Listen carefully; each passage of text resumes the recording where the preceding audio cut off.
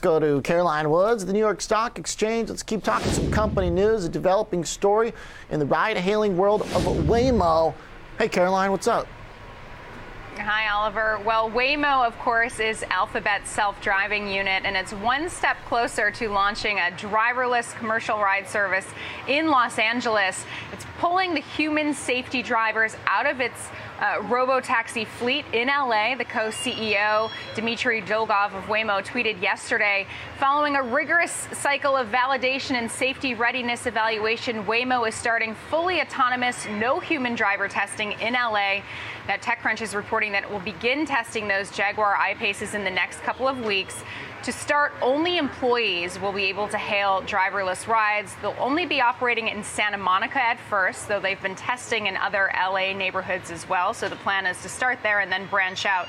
And service will only be available outside of traditional rush hour times, so some of the slower trafficked times. So Waymo is already operating for select riders in San Francisco and in Phoenix. There's some airport rides available, but in LA, it will still need some more permits before it can actually begin a proper commercial robotaxi service. So there could be more testing and deployment necessary, but seems like a step in the right direction. As you can see here, Alphabet shares modestly higher today, up about 0.2%.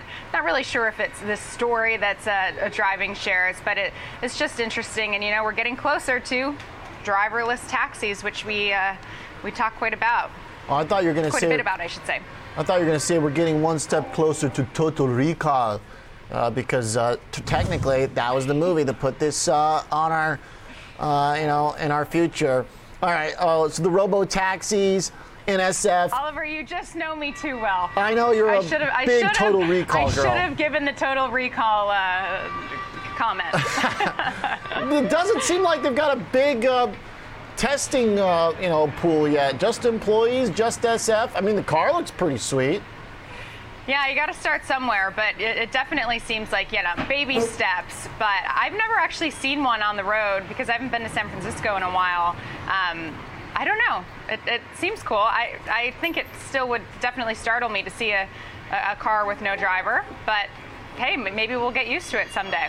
Hey, some of the Uber drivers that I've had are so glued to that GPS without their eyes actually looking at the addresses and figuring out what the heck is going on that they might as well be a robot anyway. So we'll see if there's much of a difference. All right, thanks, Caroline, for the update. Waymo getting closer to the robo-taxi world of Total Recall. I just want an excuse to do my Arnold Schwarzenegger again.